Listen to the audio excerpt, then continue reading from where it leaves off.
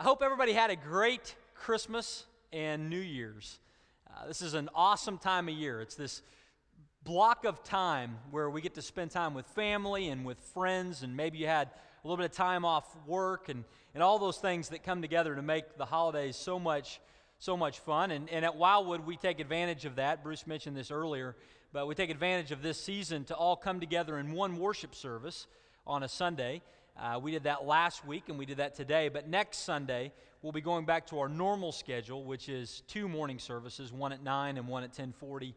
And we'll have our full adult fellowship groups running next week, and Youth Wave as well. So we will be back to that schedule next week. But we're excited that the holidays have allowed for us to get together in one room here this morning.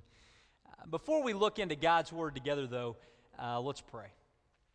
Father God, we thank you for today. And we thank you for the time and the place that you have set aside here for us to worship you. Father, what a blessing it is to gather with your people in your house to worship you. And you receive that worship at your throne in heaven. Father, we don't understand how all of that works, but you have declared it so, and we're thankful. Father, we're thankful that we head into 2009 not as people alone, but as people who are together as the body of Christ and as people who are together with you as you lead us into the new year.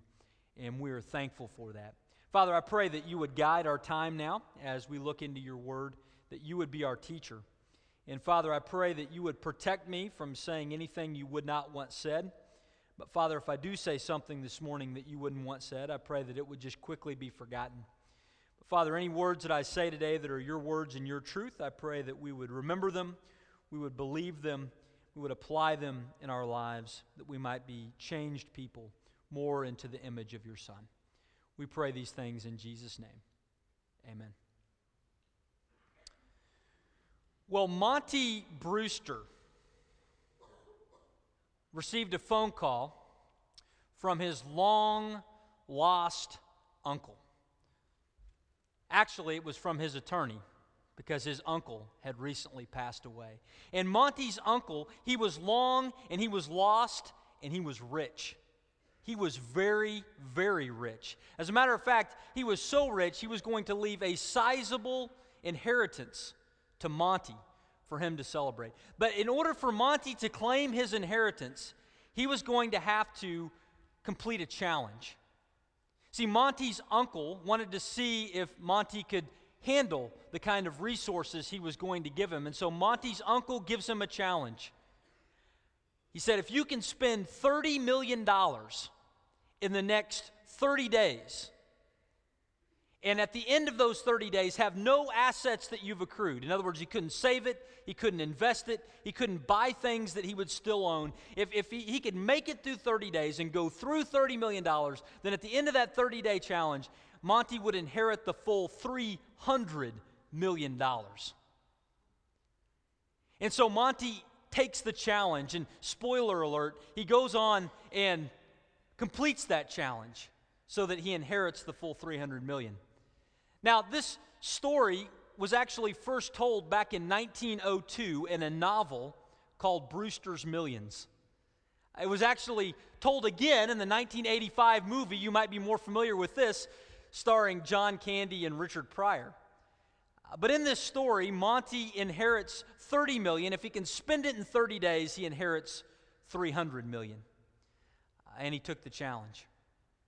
You know, I tell you that story because as we gather here today, we're going to have a similar challenge that we're going to issue, and I'm going to call it Wildwood's Millions. Wildwood's Millions. Today, we're going to issue a similar challenge in that I'm going to give you all 31 million. 31 million. That if you can spend in the next 361 days, then you will complete the challenge. Now, before you get too excited about this, know that I'm not talking about money. It would be exciting if I was able to give you all $31 million each today, but we can't do that. But instead, the 31 million I'm referring to is 31 million seconds.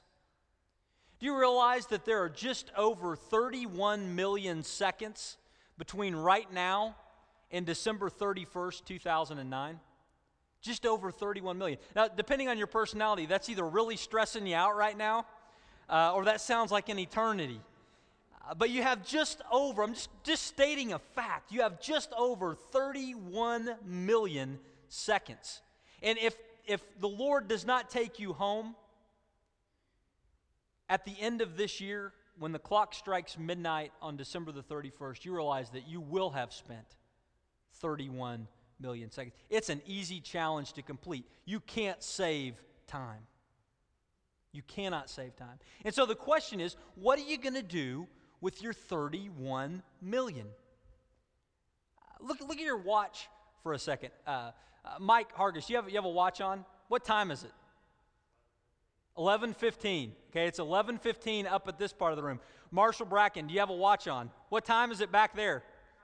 It's 11:15 back there. You know what? If you check around the room, the watches all look different, but it probably all says the same thing. It's 11:15 right now. The question is not, will you have time? We all have time. The question is, what are we going to do with the time that we have? What will you do with the 31 million that you all have? That is what we're going to talk about today. Because if you're like me, when you start a new year, it's time to begin to think and process, what do I want this year to be?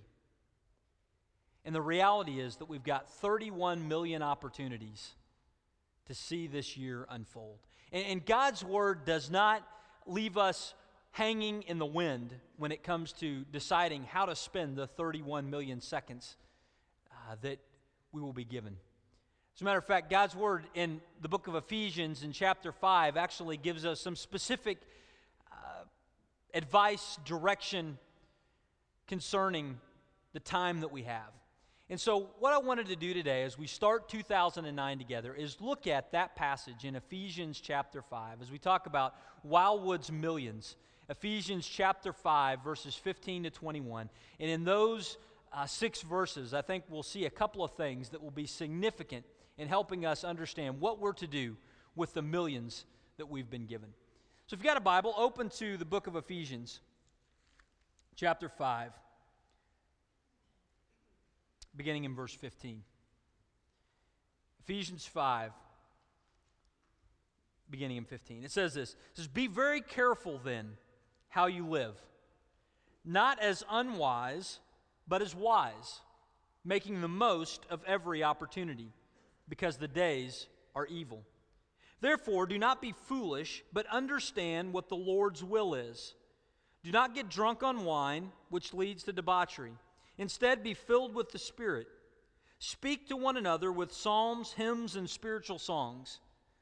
Sing and make music in your heart to the Lord, always giving thanks to God the Father for everything in the name of our Lord Jesus Christ.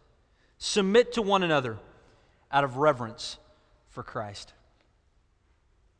See, in those 6 verses, we get some very significant advice from God to us concerning the millions we've been entrusted with this year. And we're going to see 2 things this morning about that. The first thing that I want us to see is this, that when it comes to this year that we have been given, that we should be wise guys. That we should be wise guys. That we should seek to employ wisdom within our lives. And we see that in verse 15 and then in verse 17.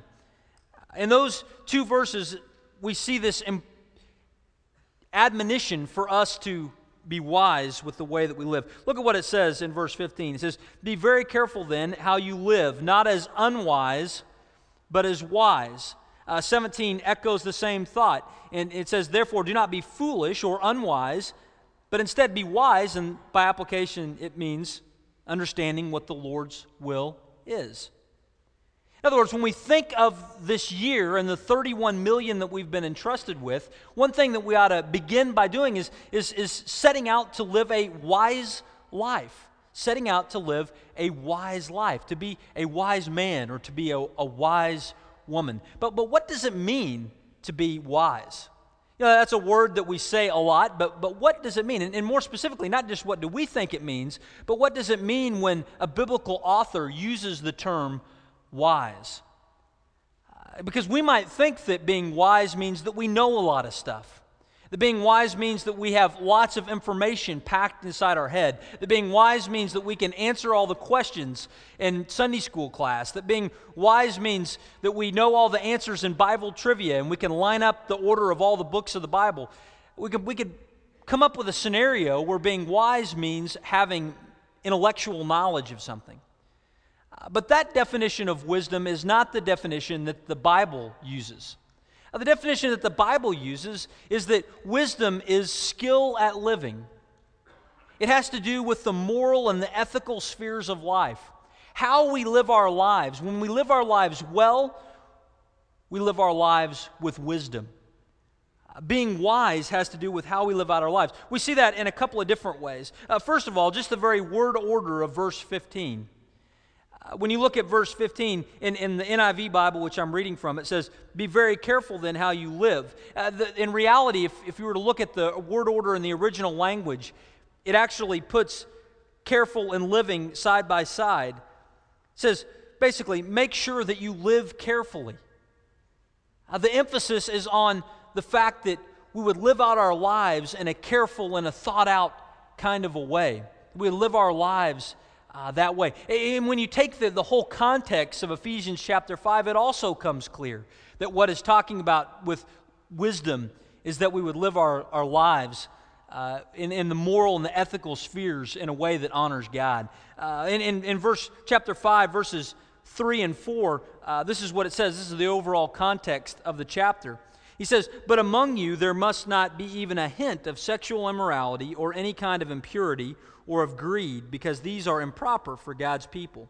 Nor should there be obscenity, foolish talk, or coarse joking, which are out of place, but rather thanksgiving. In other words, the context of all of chapter 5 has to do with how we live out our lives in the moral and the ethical spheres.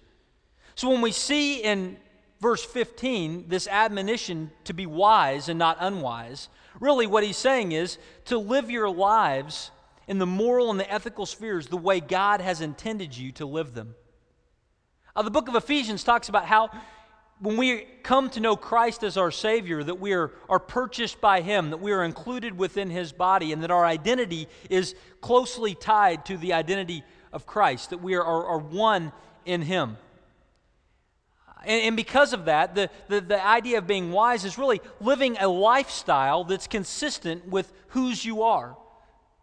If you are in Christ, then you should have a lifestyle, a moral and an ethical lifestyle that looks like the person of Christ. That's what it means to live a life of wisdom. You know, we all know this in our lives, that we can do many things, right? There's lots of things that we can do, but there are certain things that we are created to do. You know, over Christmas, I spent some time back in Bartlesville with family, and Kimberly's sister has a little boy that just turned 4, and on Christmas morning, he got this little Handy Manny toolbox.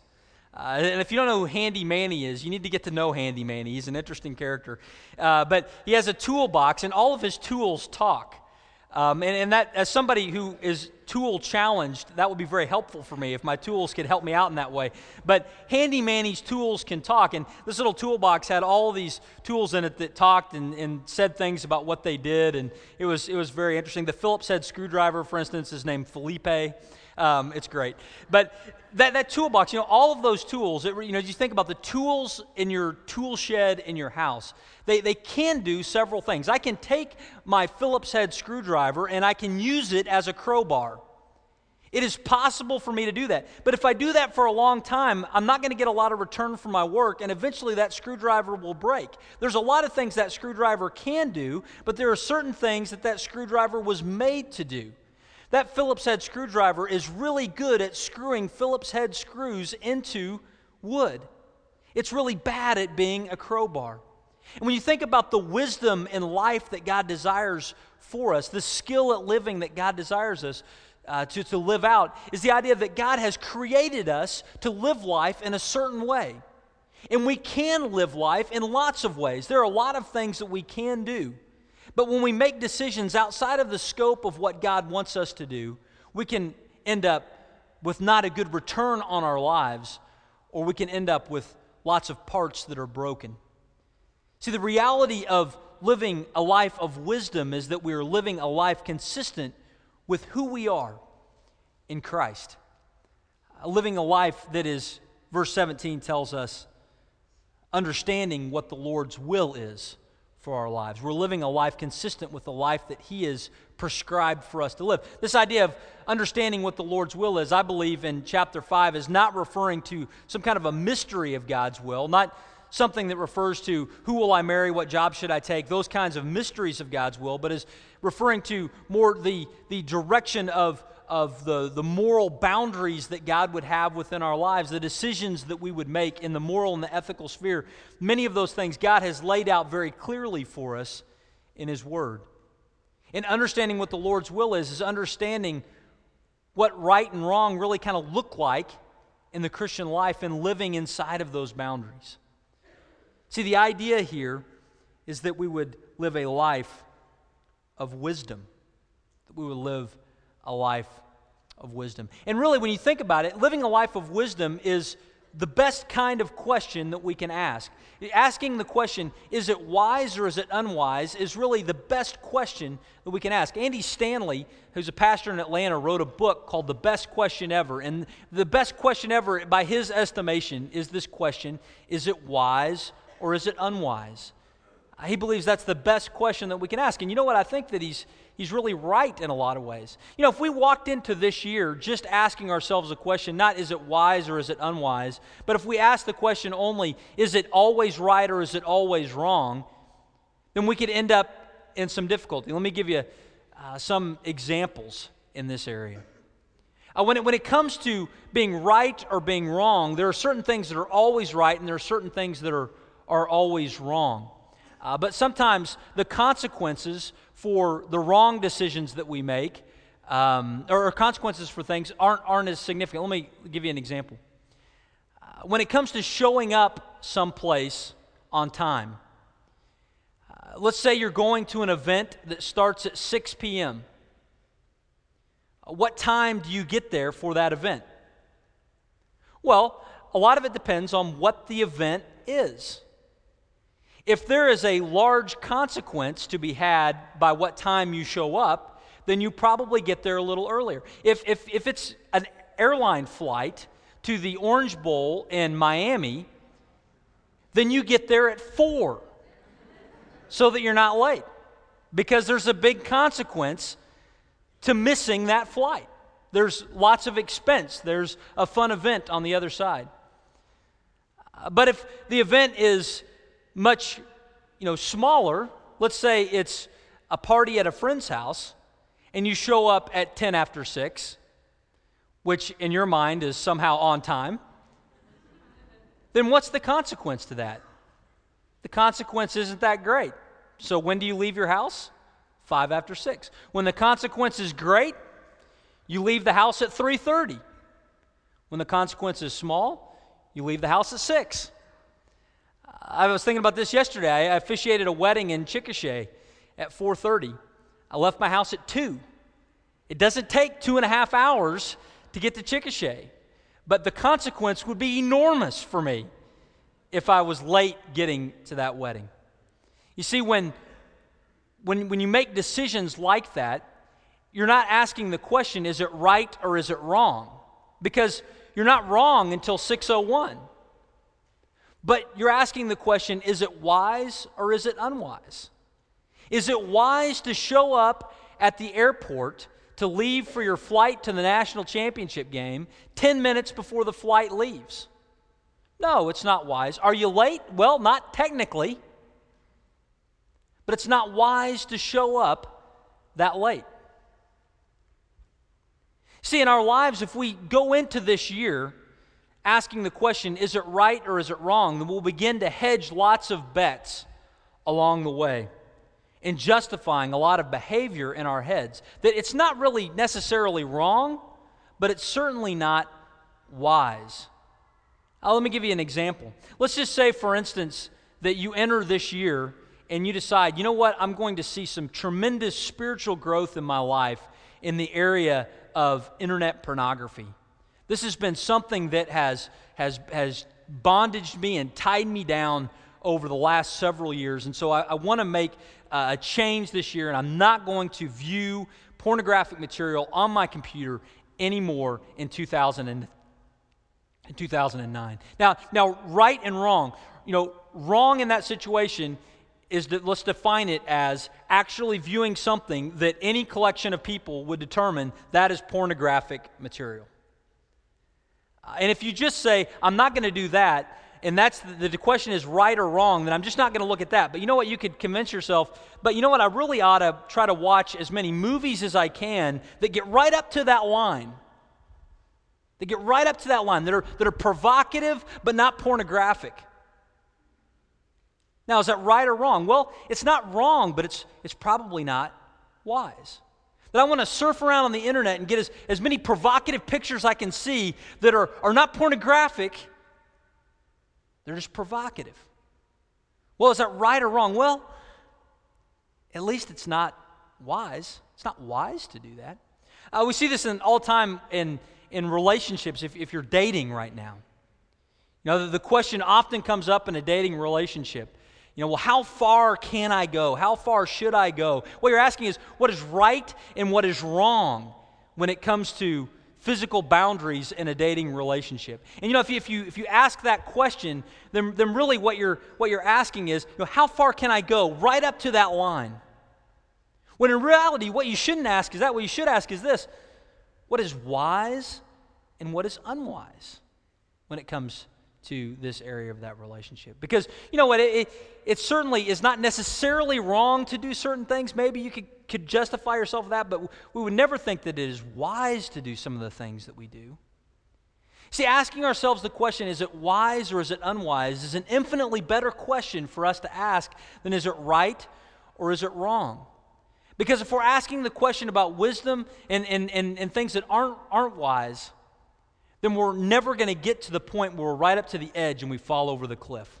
And you know what the reality is when it comes to the moral and the ethical areas of our lives? There are big consequences to pay. Much bigger than missing a flight to Florida. When you think about that trip, why do you leave early? You leave early so you make sure that you're not late. Why should you set some parameters in your life that go beyond right and wrong? To prevent yourself from getting into some of the great consequences that are out there.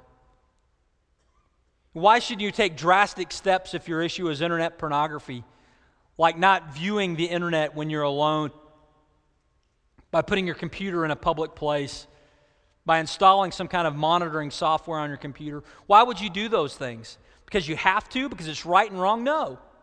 Because it's wise. If that is part of what you struggle with, there's a wisdom issue that is based in there. And so when you think about this year, and when you think about the things that you hope to see God do in your lives this year, you need to ask the question, is it wise or is it unwise? That's the advice that we are given. Be careful then how you live, not as unwise, but as wise. Ask yourself the wisdom question. If you want to grow in your relationship with God this year, it would make sense to spend some time in church services. It would make some sense to spend time reading God's Word. It would make sense to spend time around the people of God. Because you have to? No. Because it's wise. It's consistent with what you're wanting to see God do in your lives. It's the wisdom question. If you are hoping this year to see deep friendships formed with other believers at Wildwood or in your workplace or whatever, then maybe you should take some actions that will be consistent with that. Why? Because you have to? No, you don't have to. But it's wise to take action that is consistent with the things that we want to see happen. To get involved with a Sunday school class or a home small group here at Wildwood or whatever it might be. Invite people over to your house for dinner. Go to lunch with others. See, there's a great question to ask. Is it wise? when you think about this coming year, one of the things that we need to think about with our 31 million is asking ourselves, what is the wise thing to do? A second thing I want us to see from this passage, though, is that when it comes to our 31 million, that we need to invest our time. We need to invest our time. And we see this beginning in verse 16. He says, making the most of every opportunity because the days are evil. This idea of the days being evil just has to do with we live in a time where sin is in the world. There are lots of negative things out there that are inviting us to take our time and invest them in frivolous or bad activities. And in light of that, verse 16 begins, make the most of every opportunity that we have. Though the word root behind this, make the most of every opportunity, is the idea of redeeming or investing the time that we have been given. You know, we began by talking about these 31 million seconds that are out there. And I think it's important for us to think about in the category of 31 million seconds. Because when it says make the most of every opportunity, we realize just how many opportunities we have in the next year. And our problem is that we fail to remember that every moment is an opportunity. We begin to think that small amounts of time don't mean anything at all. Think about the way you go up and ask somebody for something. If you want to go ask somebody for something and you really want a positive answer, you'll say, hey, can I just have a second? What are we doing? We're saying the smallest amount of time we could devise, can I have a second? Well, who's going to say no to can I have a second, right? It's never a second, but that's what we say because we think, if it's a small enough increment of time that people will agree to anything. Hey, can I have a second? Could you drive me up to Oklahoma City? Like that's going to work, but we say things like that because what we want, we think if we get it to the smallest amount of things, we don't believe that small amounts of time are important. And because we fall into the trap of thinking that small amounts of time are not important, then we end up seeing things that we want to do, things we want to accomplish, never materialize within our lives because all the moments slip by. Let me just throw out some examples to this. Let's say it takes 30 minutes to have dinner with your family. Say it takes 30 minutes to have dinner with your family. Now, is it a big deal to miss dinner with your family? One night? It's just 30 minutes. I'll get home later. It's not a big deal. 30 minutes. 30 minutes times 7 days times 52 weeks is 180 hours in the year. Doesn't seem like such a small deal anymore, does it? Just, can you imagine, and I'm speaking to myself as much as I'm speaking to anybody else. If you said, can I take 180 hours away from your family this year? You would say, no way. Say, can I take 30 minutes away from your family? Absolutely. But if you make the decision over and over and over again to skip dinner, to work late, to be gone from the house, if you make that decision consistently over enough time, then that time is gone, and that time with your family has gone someplace, but it's not gone with the family. Just 30 minutes a day. Think about this. What about 10 minutes of Bible reading a day? 10 minutes of Bible reading a day. What is the big deal about 10 minutes of Bible reading a day? I mean, to miss 10 minutes, no big deal, right? But you realize 10 minutes of Bible reading a day times 7 days in a week times 365 days in the year is 60 hours. 60 hours. Now, if we said, I want to take 60 hours out of your time reading Scripture this year, that sounds significant, but just 10 minutes? Man, I'm going to hit the snooze. But the reality is that our life comes in every opportunity type moments. We don't have 60-hour blocks very often, but we frequently have 10 minutes here, 15 minutes there, 30 minutes here. And over the course of a year, over the course of our 31 million seconds, all those add up to something significant. I think about the issue of prayer. You realize if you spent just 5 minutes Monday through Friday praying for those in your need, just 5 minutes a day, Monday through Friday, praying for those things, that at the end of the year you would have spent an entire day in prayer. Just 5 minutes, just on weekdays. See, it's important for us to think about this issue of the time that God has given us. Now, we can get neurotic with this, right? We can get to the spot where we've got our day timer for our day timer. And we've got all these appointments, blocked in, and all of our time is crammed together, and we get totally stressed out if something goes 1 minute over and all of that stuff. And I'm not suggesting that we get to that spot. I'm not suggesting that at all. And if you're prone that way, then time is probably not necessarily your problem. Okay? I'm speaking to people like me. I'm speaking to people like me who tend to have much more of a free form to their life. If you have more of a free form to your life, then it's important to remember the value of small opportunities throughout the year. Because when you make small investments of time, when you make the most of every opportunity for a long period of time, it yields big rewards. Some of you know I mentioned this a month ago or so, but next Sunday I'm running a marathon, and just the training for that is a great example of these small incremental investments over time. If you've never done something like that, then it sounds like, well, I can never do that. Trust me, you can do it. If my motivation originally was that Oprah did it. Okay, if Oprah can do it, then I can do it, right? But the reality is that the way you get there is you don't just get out and go run 26 miles. You start with these little 10-minute, 15-minute, 20-minute, 30-minute blocks of exercise. When you do that over a long period of time, your body gets to a spot where you can accomplish a goal like that. It's just the way that God has put us together. If I waited until today to start training for next week and I said, you know what, my training program calls for 400 miles of training, so I'm just going to run from here to Biloxi, catch the flight to the marathon, we'll call it good. You can't do that. It just doesn't work that way. There's small investments over time. That's the way it is. If you're here today and you made the goal of 2009 to invest some time to grow spiritually, so you came to church and you're really disappointed that we didn't have 2 hours today because your plan was to stay through both services, right? You're gonna get catch up, right? You're gonna hear it twice. You're gonna be ready to go, and next week you're gonna do this. You're gonna, in 1 week you're gonna cram all of your spiritual, energy into 1 week to get caught up. It just doesn't work that way.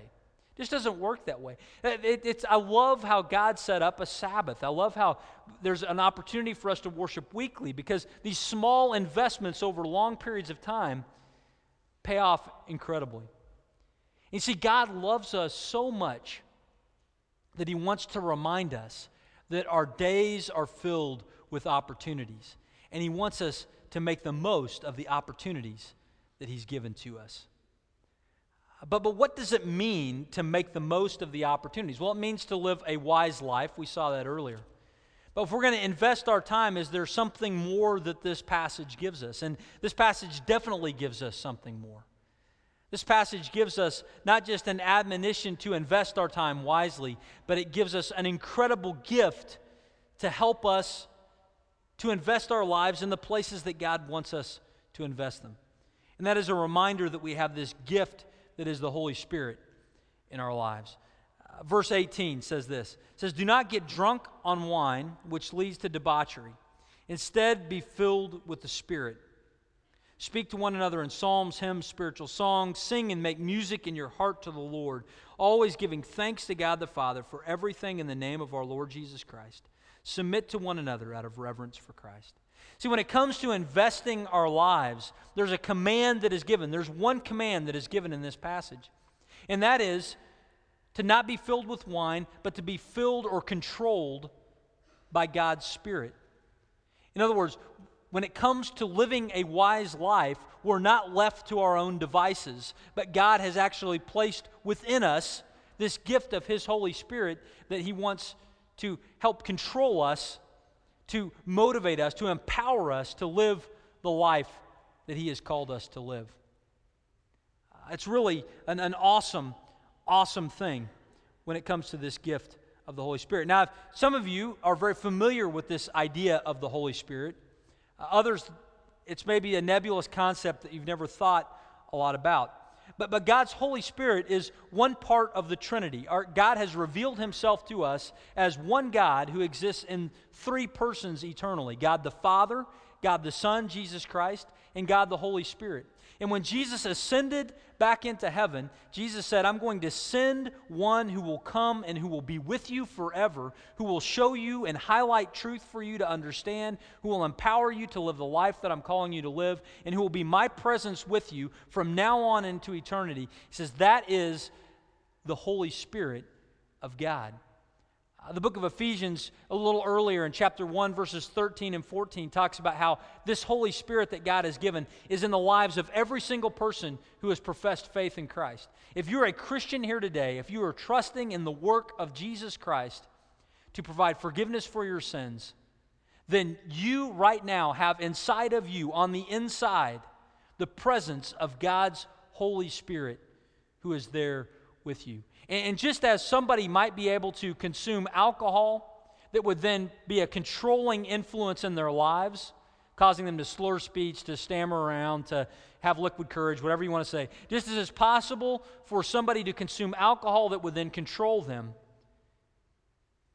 the book of Ephesians chapter 5 tells us that when the Spirit of God, when we are filled up with that it is also a controlling influence from the inside out.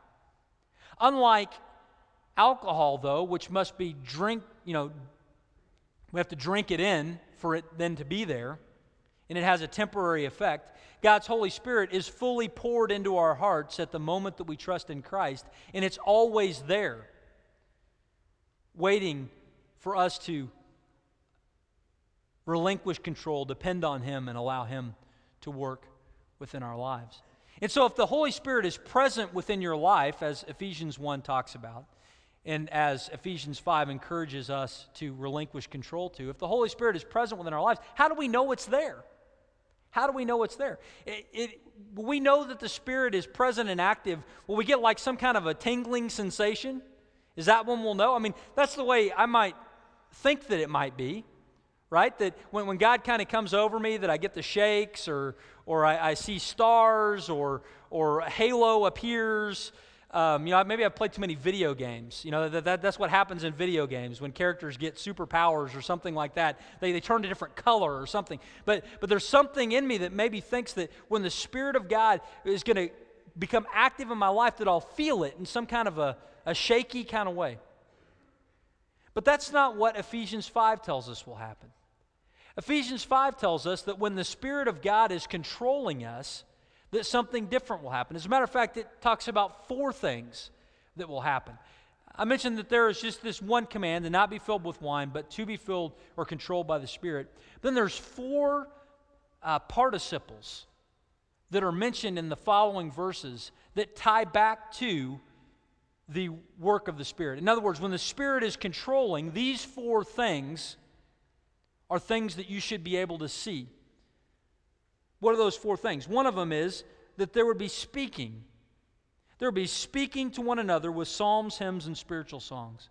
When the Spirit of God is present and active, when the Spirit of God is controlling the lives of the life of a believer, then it would affect the communication between believers. It would affect the communication between believers, so that when I communicate with you, if the Spirit of God is at work in my life, then you would be encouraged, you would be edified, you would be pointed towards Christ. There would be psalms and hymns and spiritual songs. Encouraging things would be what would be coming out at those points when the Spirit of God is at work in my life or in yours. Another thing is that there will be singing and making music in your hearts to the Lord. In other words, there would be something that would affect our communication, not just with each other, but our communication with God. When the Spirit of God is active and controlling in our lives, then we're praising Him. We're giving Him the credit for what's going on in our lives. That we're singing audibly, as we did earlier in the service. We're singing internally in our hearts. When the Spirit of God is at work in our lives, we should expect not just to have some tingling sensation, but that would affect our communication with each other and our communication with God. Furthermore, there would be giving of thanks. It says they're always giving thanks to God the Father for everything. There would be a sense of gratitude that would come over our hearts and our lives.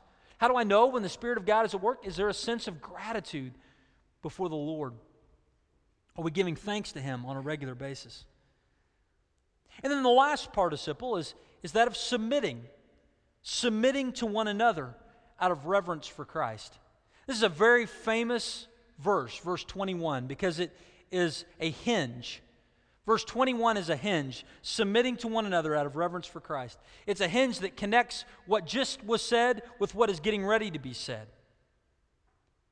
In other words, when the Spirit of God is present in our lives, that there's not an attitude that exists within our hearts, the hearts of someone who's controlled by the Spirit. There's not the attitude that exists that says, you exist for me, you exist to serve me, you exist to do what I want you to do.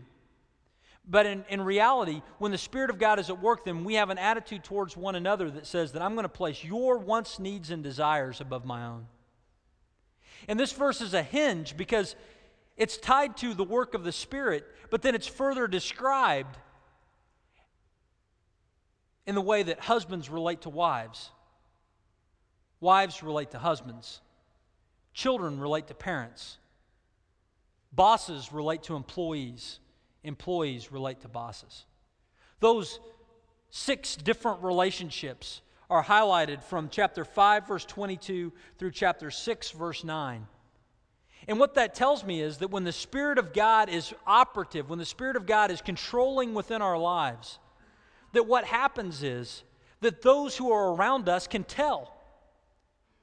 Our husbands can tell, our wives can tell, our kids can tell, our bosses can tell, those who we work with can tell. When the Spirit of God is present within our lives, we should not expect just to feel some kind of tingling sensation in our body, but we should expect that those around us would have a sense that God is at work in the situation. They would have a sense of encouragement. They would have a sense of comfort and care. They would have a sense that God is involved in our lives. See, when it comes to making the most of every opportunity, what that ultimately will break down to for us by the end of the year is that there will be a sense in the interpersonal, relational areas of our lives that God is at work in and through our hearts in every moment that we live.